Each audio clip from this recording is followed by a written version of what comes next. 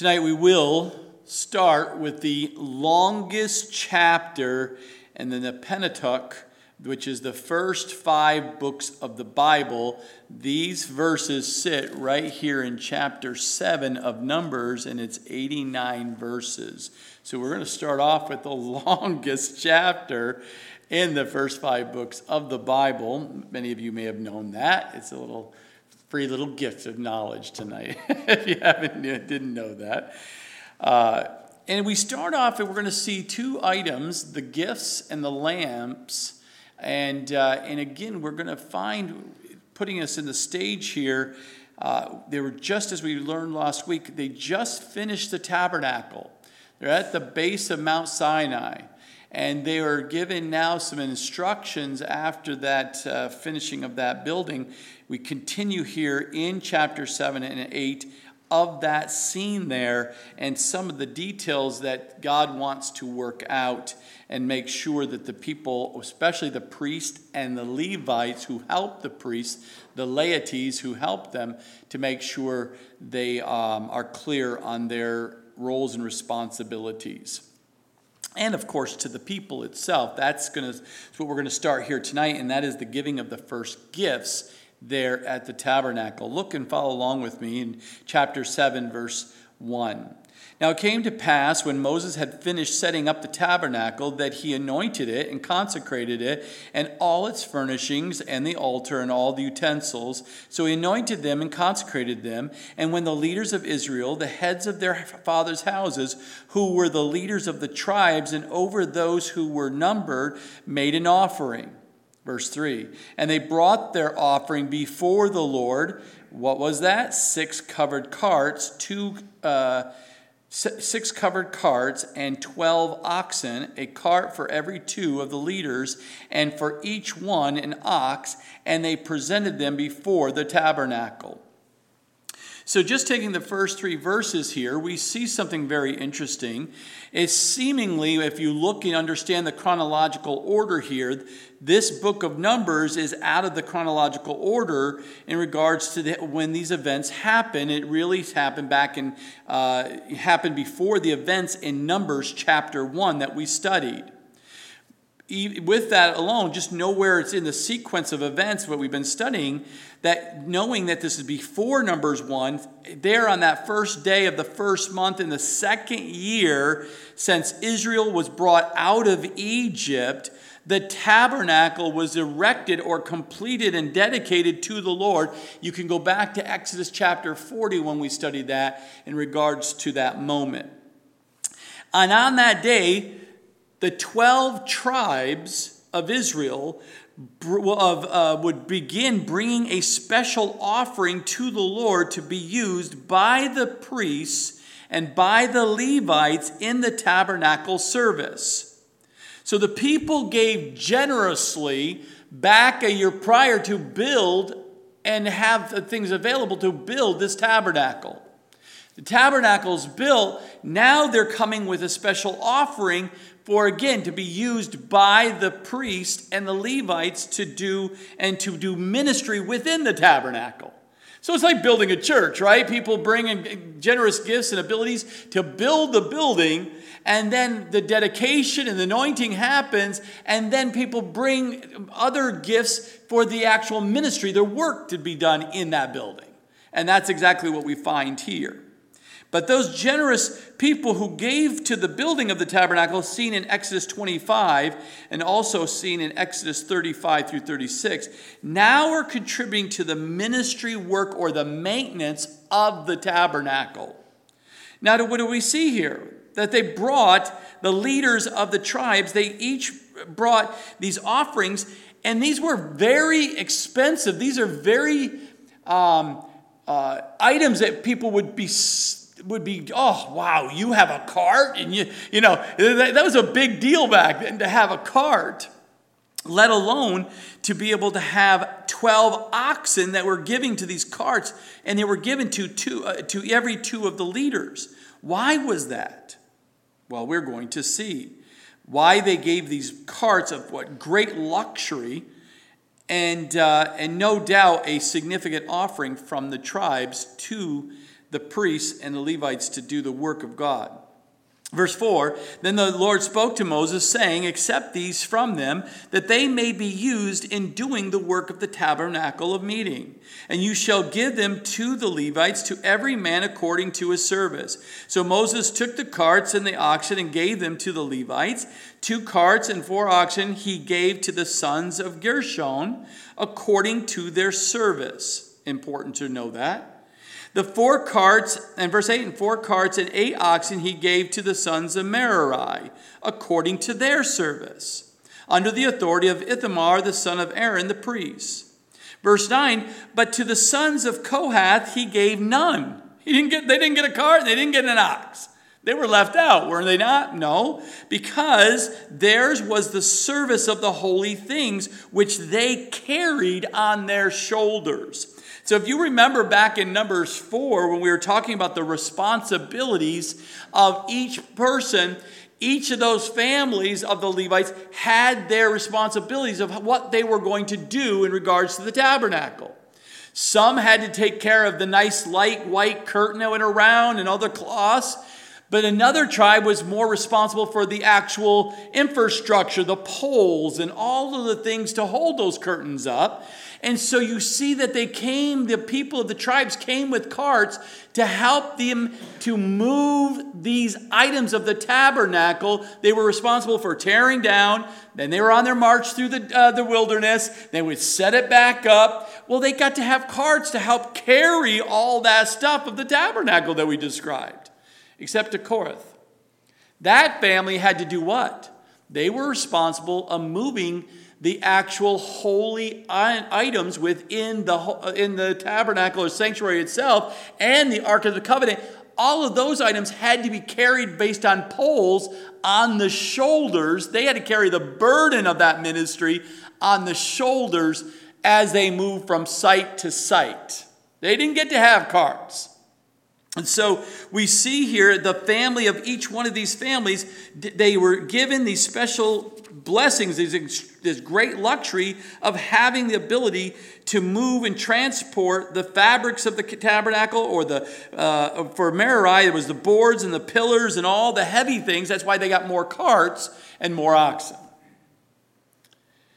Now we see in verse 10, these 12 leaders of these 12 tribes are going to bring a dedicated gifts to the tabernacle on each day of the 12 days. So each in order, a very specific order, in the same order that was sat, their tents were put around the tabernacle. They're now coming in. These were the same order as they were marching across the wilderness to go into the promised land. These was the order of the families that were supposed to, that's the order or the organization that they were to follow as they moved across.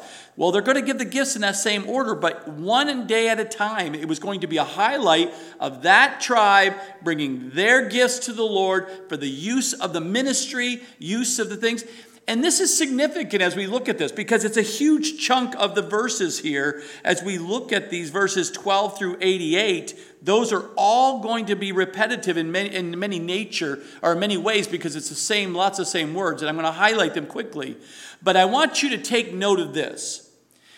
Because there was the longest chapter in the Bible here of the first 5 books, I should say, that you would look at that and say, that's just repetitive, and I'm not going to read through all that. And that's fine. But you have to understand, he separated each of those. He could have summarized it and said, the 12 tribes brought these following items, and it would have been one paragraph. But he wants to emphasize to you and I, regardless, you are looked at and accounted for individually of your giving to the ministry. God takes account what you individually give to the ministry for the sake of and the use of for the ministry of ministering to the people. So whatever you bring, God takes a note of that. And it's very important to him what you give to him for the. It's the same thing with today. We give our gifts, tithes, gifts, or offerings to God. We bring it freely, joyfully, bring it here so that God then can use that for the use within the ministry, to do the work that God's called this church to do. That's what it's for, and we do it freely. But God accounts for every single one of us what we do or do not bring. He does. So let's look at this. Verse 10, and the leaders offered the dedication offering for the altar when it was anointed. So the leaders offered their offering before the altar. For the Lord said to Moses, they shall offer their offerings 1 leader each day for the dedication of the altar. So they're doing it exactly what God's called them to do. And God wants to have them have their day of dedication. So they're doing what God's called them to do. In verse 12, notice here, I'm going to highlight the very first verse, that the day who offered his offering, and the one who offered his offering on the first day was Nashon, which is from the tribe of Judah. So again, the tribe of Judah was the very first tribe to set camp around the tabernacle. They're the first ones to bring the offering, and they're in that offer. Now you read all the way down to verse 17, you can see all the items. I'll summarize that at the end, but these are all the items that they were to bring for the use of for the ministry. In verse 18, you see on the second day, Nathaniel, who is the leader of the Issachar, presented an offering as well. And if you look all the way down to verse 23, it's the exact same items that you read the first day. Then you get to verse 24, it's now the third day. Elib, which is the leader of the children of Zebulun, all the way down to verse 29, it's the same items that they're bringing. Now you get a clue.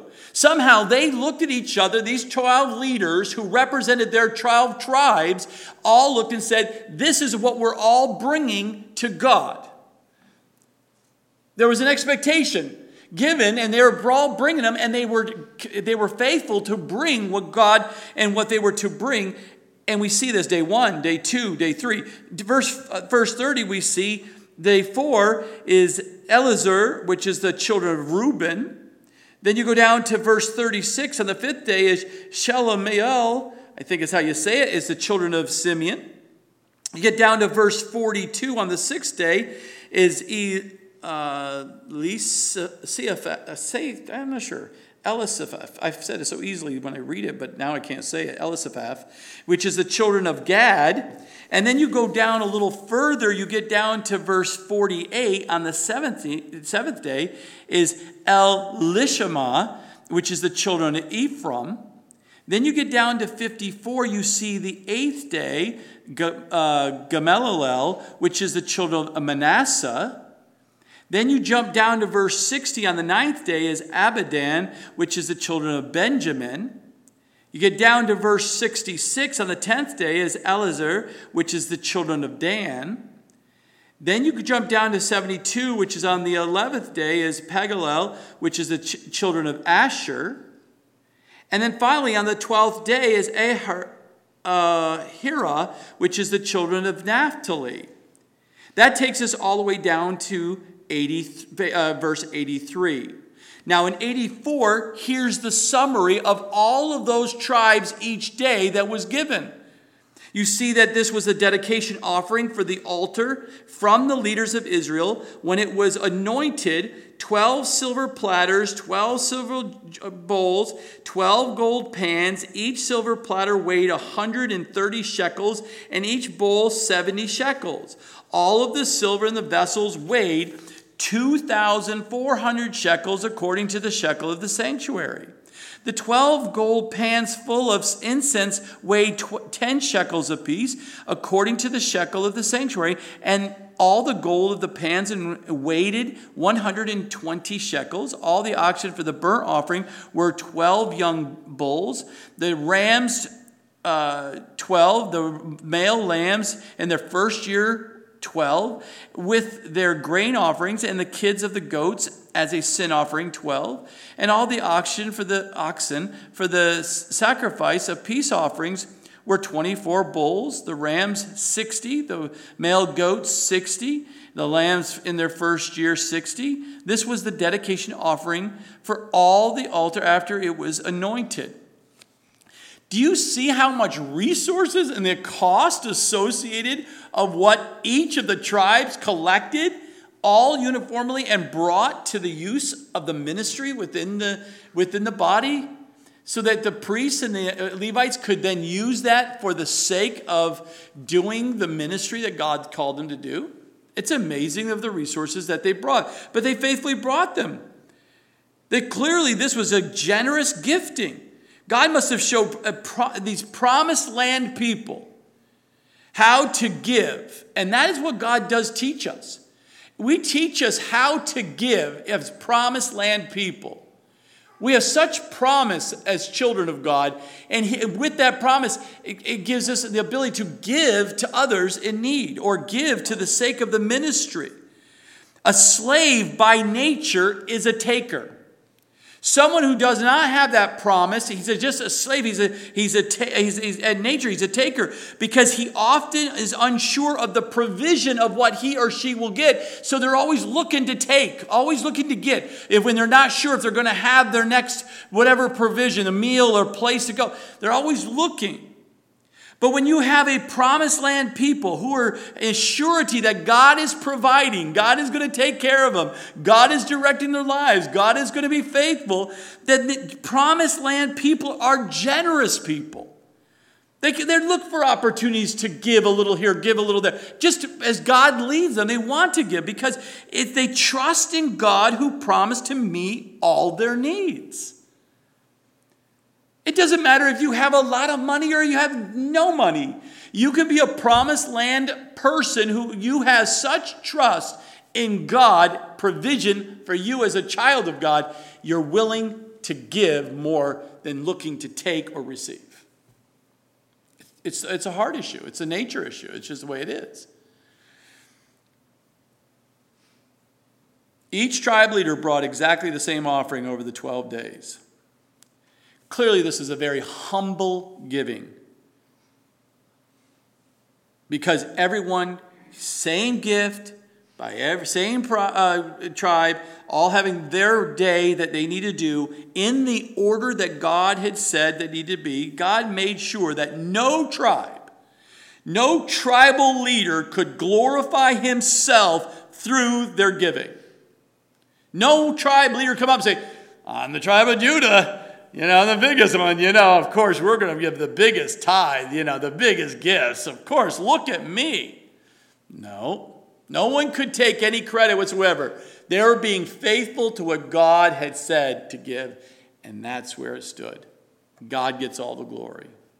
We never want to take and get glory for what God is calling us humbly to do for him in giving.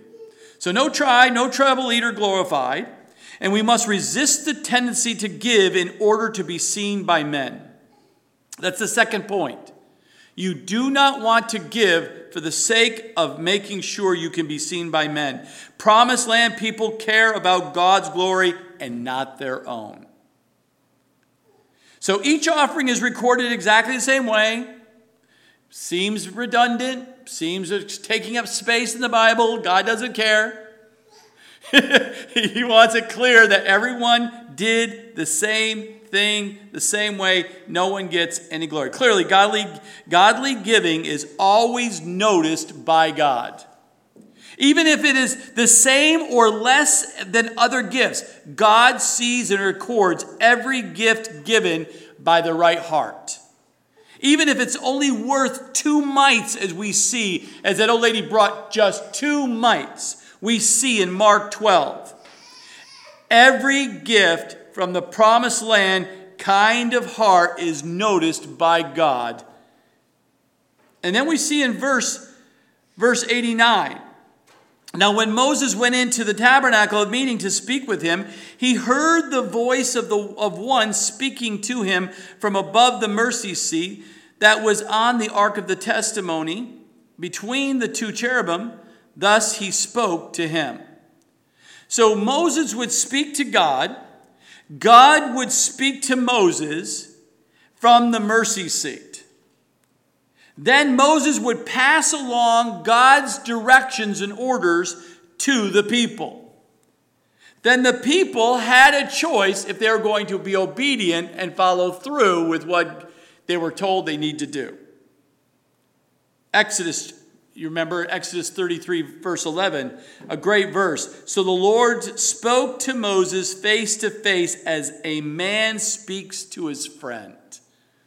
You imagine Moses listening to God speak to him, and it's like speaking, a friend speaking to you? Do you know that still happens to us as we read the Word of God? God is speaking to us like a friend. It's just sharing and just really caring and really just showing love as he ministers to our hearts as we read the Word of God. That's how we should look at it. Promised Land people never, or I should say Promised Land people need godly leadership. They need leadership that hears from God and knows his voice. It's not a good place to be to receive counsel or receive from a leader who is not in the Word of God, who's not hearing the voice of God to lead the people. That is not a person you should be following and listening.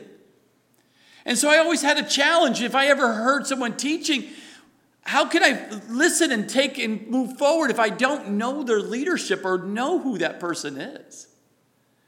Just because they're a talking head doesn't mean they're good, godly leaders. So we always have to be very careful who you're taking in information from. You want to make sure that, because we want to have good, solid, biblical-based leadership that knows God's voice, hears from God, and is moving in the direction that God's directing. So it gives you that reassurance of the stability of who you're listening to, who you're following with. Now in chapter 8, we still seeing the events that occurred in chapter 6, chapter 7, and chapter 8 is no different. We're going to see right there that in the camp of Israel at the Mount Sinai on the day of the tabernacle was erected and dedicated to God. And God spoke to Moses about 3 matters in chapter 8, going into chapter 9 and 10. The first one is the carrying of the lamps. We're going to see that in verses 1 through 4, and the dedicating of the Levites in 5 through 26. Then we get into chapter 9 and 10 the next time we're in Numbers, and we'll see his guidance to the nation as they marched Canaan. And that's where we'll be picking up in chapters 9 and 10.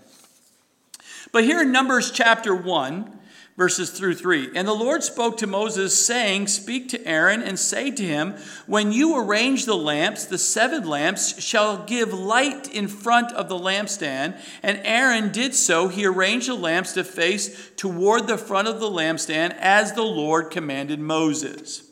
So if you remember, one of the furnishings, articles, very holy article inside the holy place was the lampstand. It was on the left-hand side, if you remember when we studied that. That was the only source of light in the first part of the sanctuary, what we refer to the sanctuary.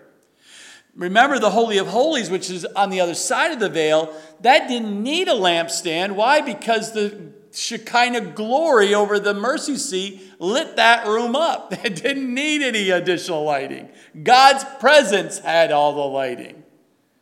Imagine in heaven, God's glory and is going to fill the heavens with, there'll be no electrical bills up there. There's no, we're going to run out of oil. How are we going to make this? Do we have an emergency generator available? No, we don't have no fear because God is going to light that place up. There is no day and night. It's always day in heaven. Ooh, it's going to be great.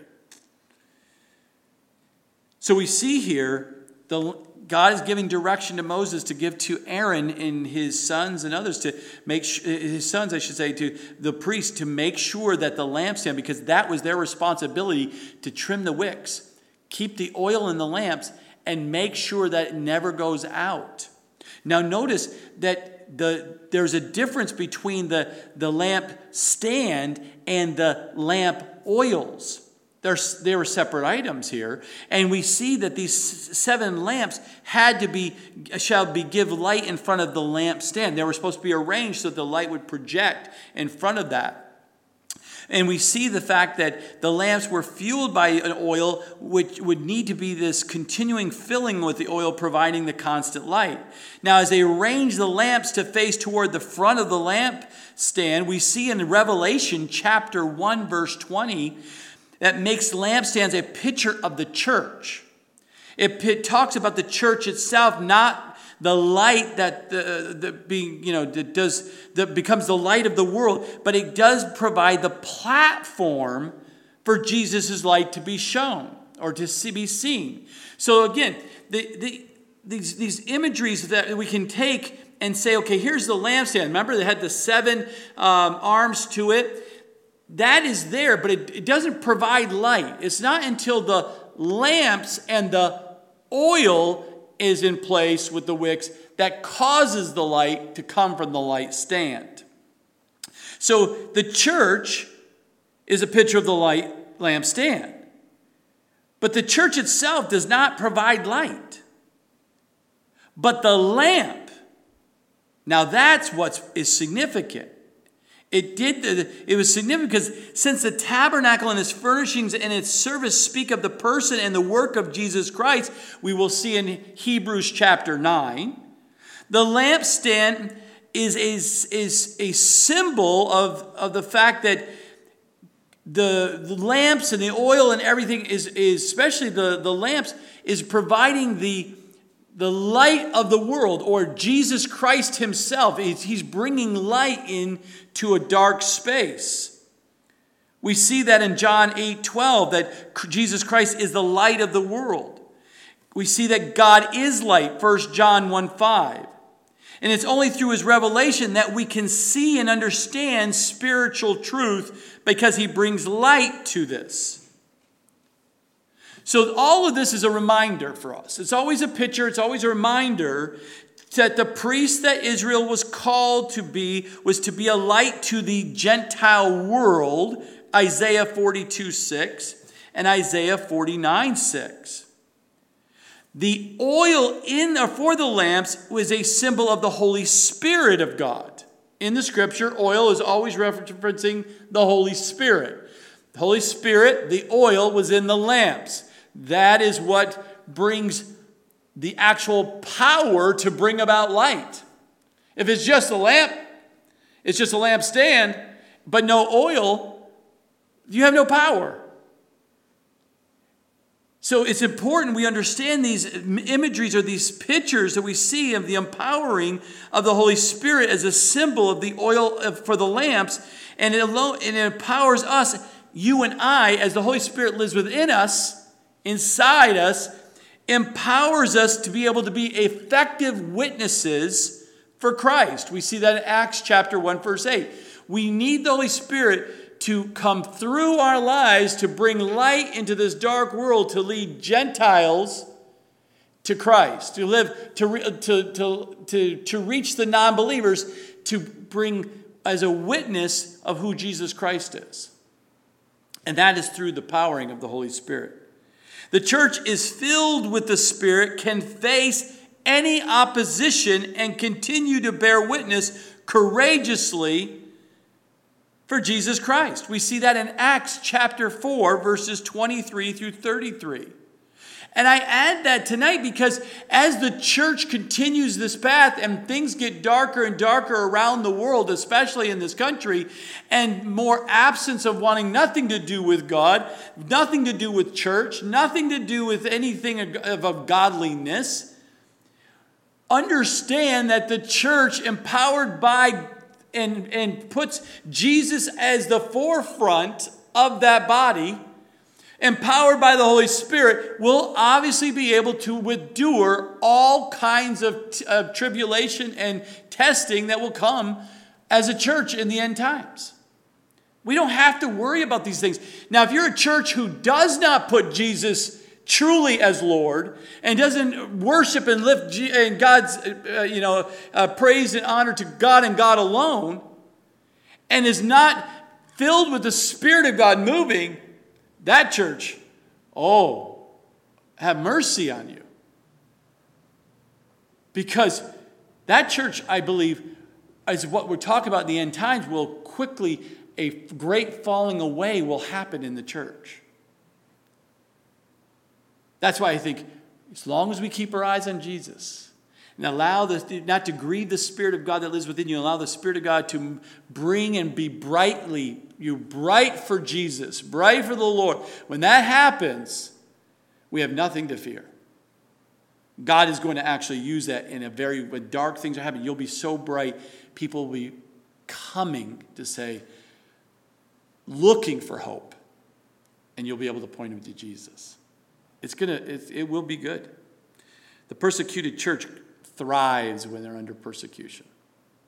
Why? Because the Spirit of God becomes so bright in and through the people. Verse 4, now this workmanship of the lampstand was hammered gold.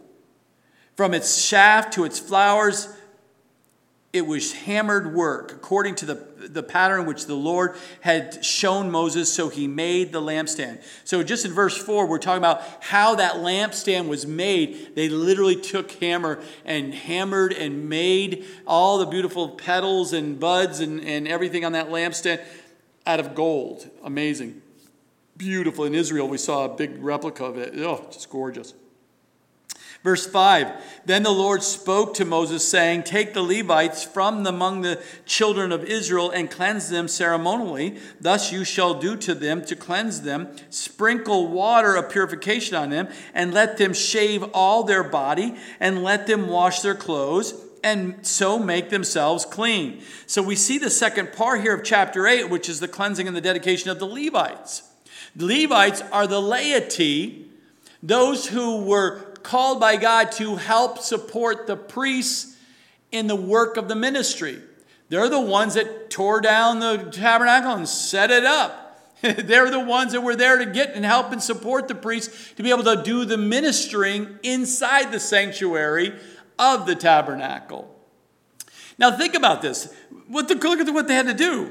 They had to be selected and pulled out, right? A tribe that God selected here. The priests had this dedication that took place. We see that back in Leviticus chapter 8 and 9 when we studied that. And it was a dedication of the Levites. And the priests seemed to have a more spiritually oriented service. But the Levites, when we studied that, needed to be dedicated unto the Lord also, but more practical service or practical ways in regards to showing a heart dedication or a consecration to the Lord. It's quite interesting. Can you imagine? I think the Lord has called you to be a Levite, to be an elder. Yeah. You're going to be a deacon. You're going to be a deacon. And to do that, to be a deacon, we're going to sprinkle the water of purification on you, and you're going to have to shave your entire body. And then after you shave your entire body, we're going to wash your clothes and they're going to end up getting special clothes to do the service. And that's how you're going to make sure you're clean. Can you imagine that today? Yeah. You're going to be a deacon. Let's examine. You're going to be shaving your entire body, and get washed and have different clothes. People are going to step up to that these days. But if God's called you to do it, you'll do it. But thank God that's not what God called you to do. He looks at the heart.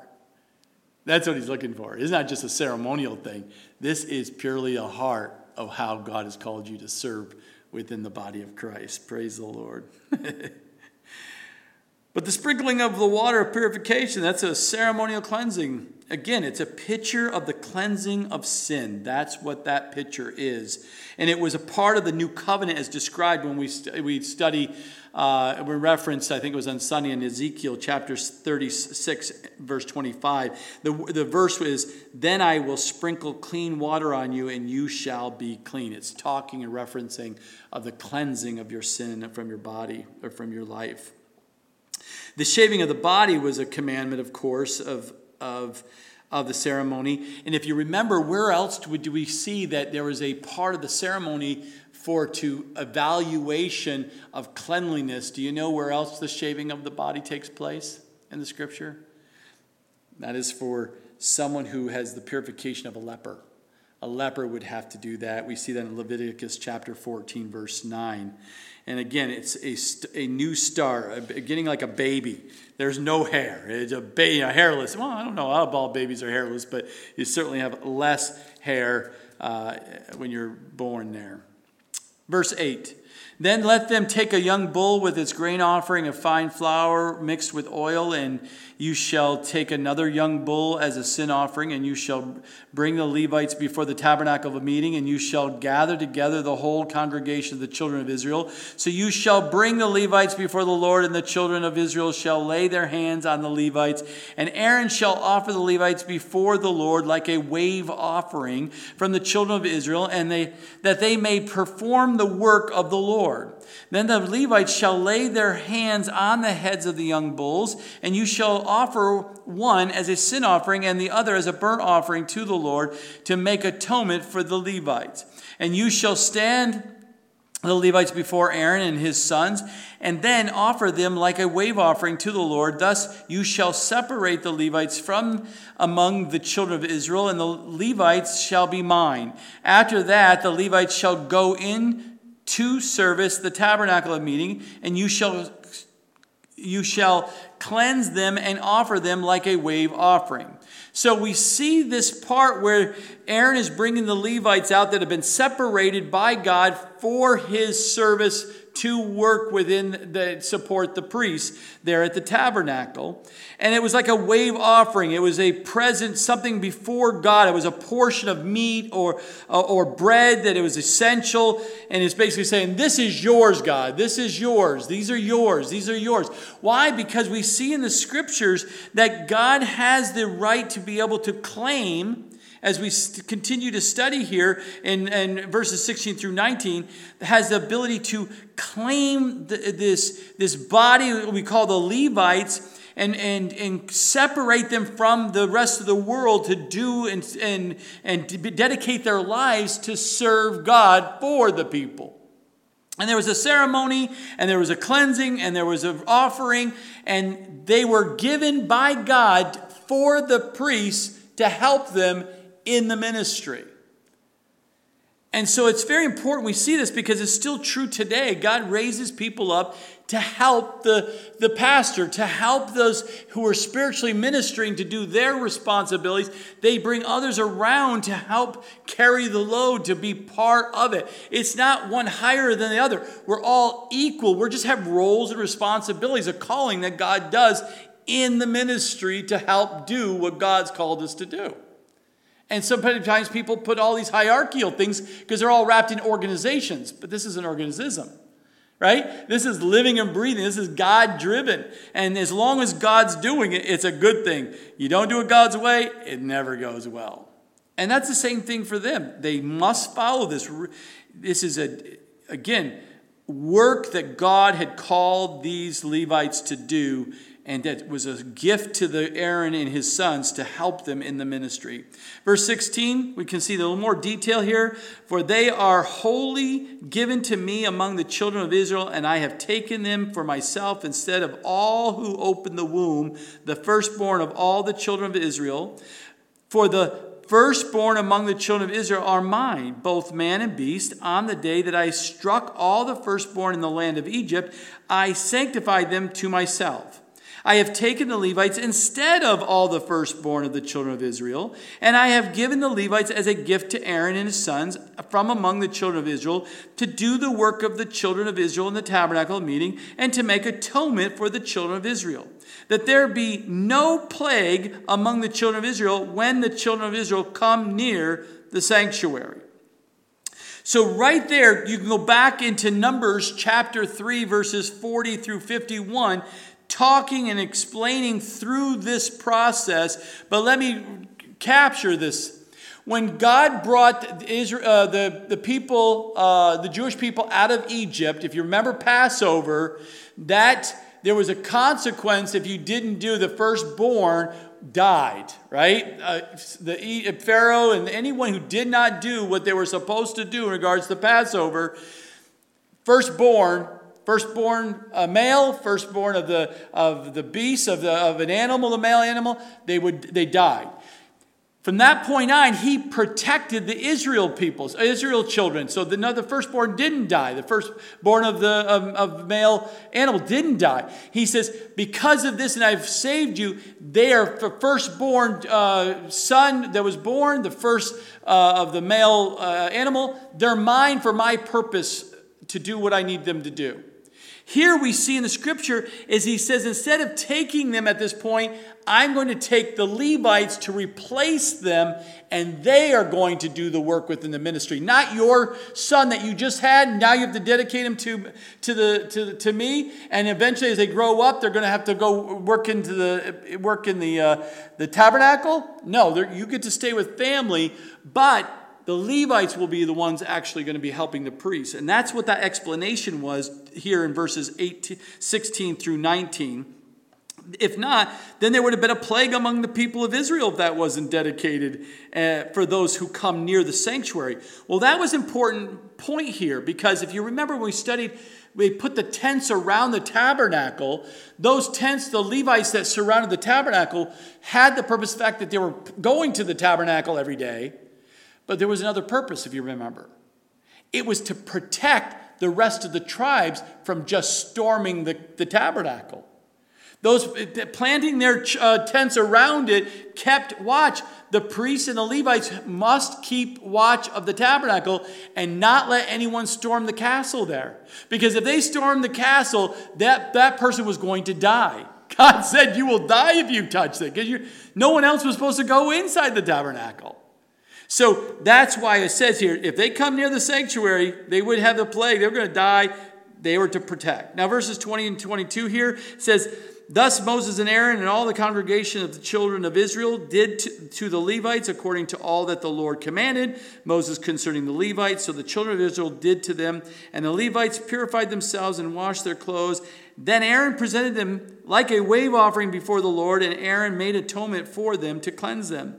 That after the Levites went in to do their work in the tabernacle, meeting before Aaron and his sons, as the Lord commanded Moses concerning the Levites, so they did to them. Verse 23, then the Lord spoke to Moses, saying, this is what pertains to the Levites. From the 25-year-old and above, one may enter in to perform service in the work of the tabernacle of meeting, and at the age of 50 years they must cease performing their work and shall work no more. They may minister with their brethren in the tabernacle of meeting to attend to needs, but they themselves shall do no work. Thus you shall do to the Levites according their duties.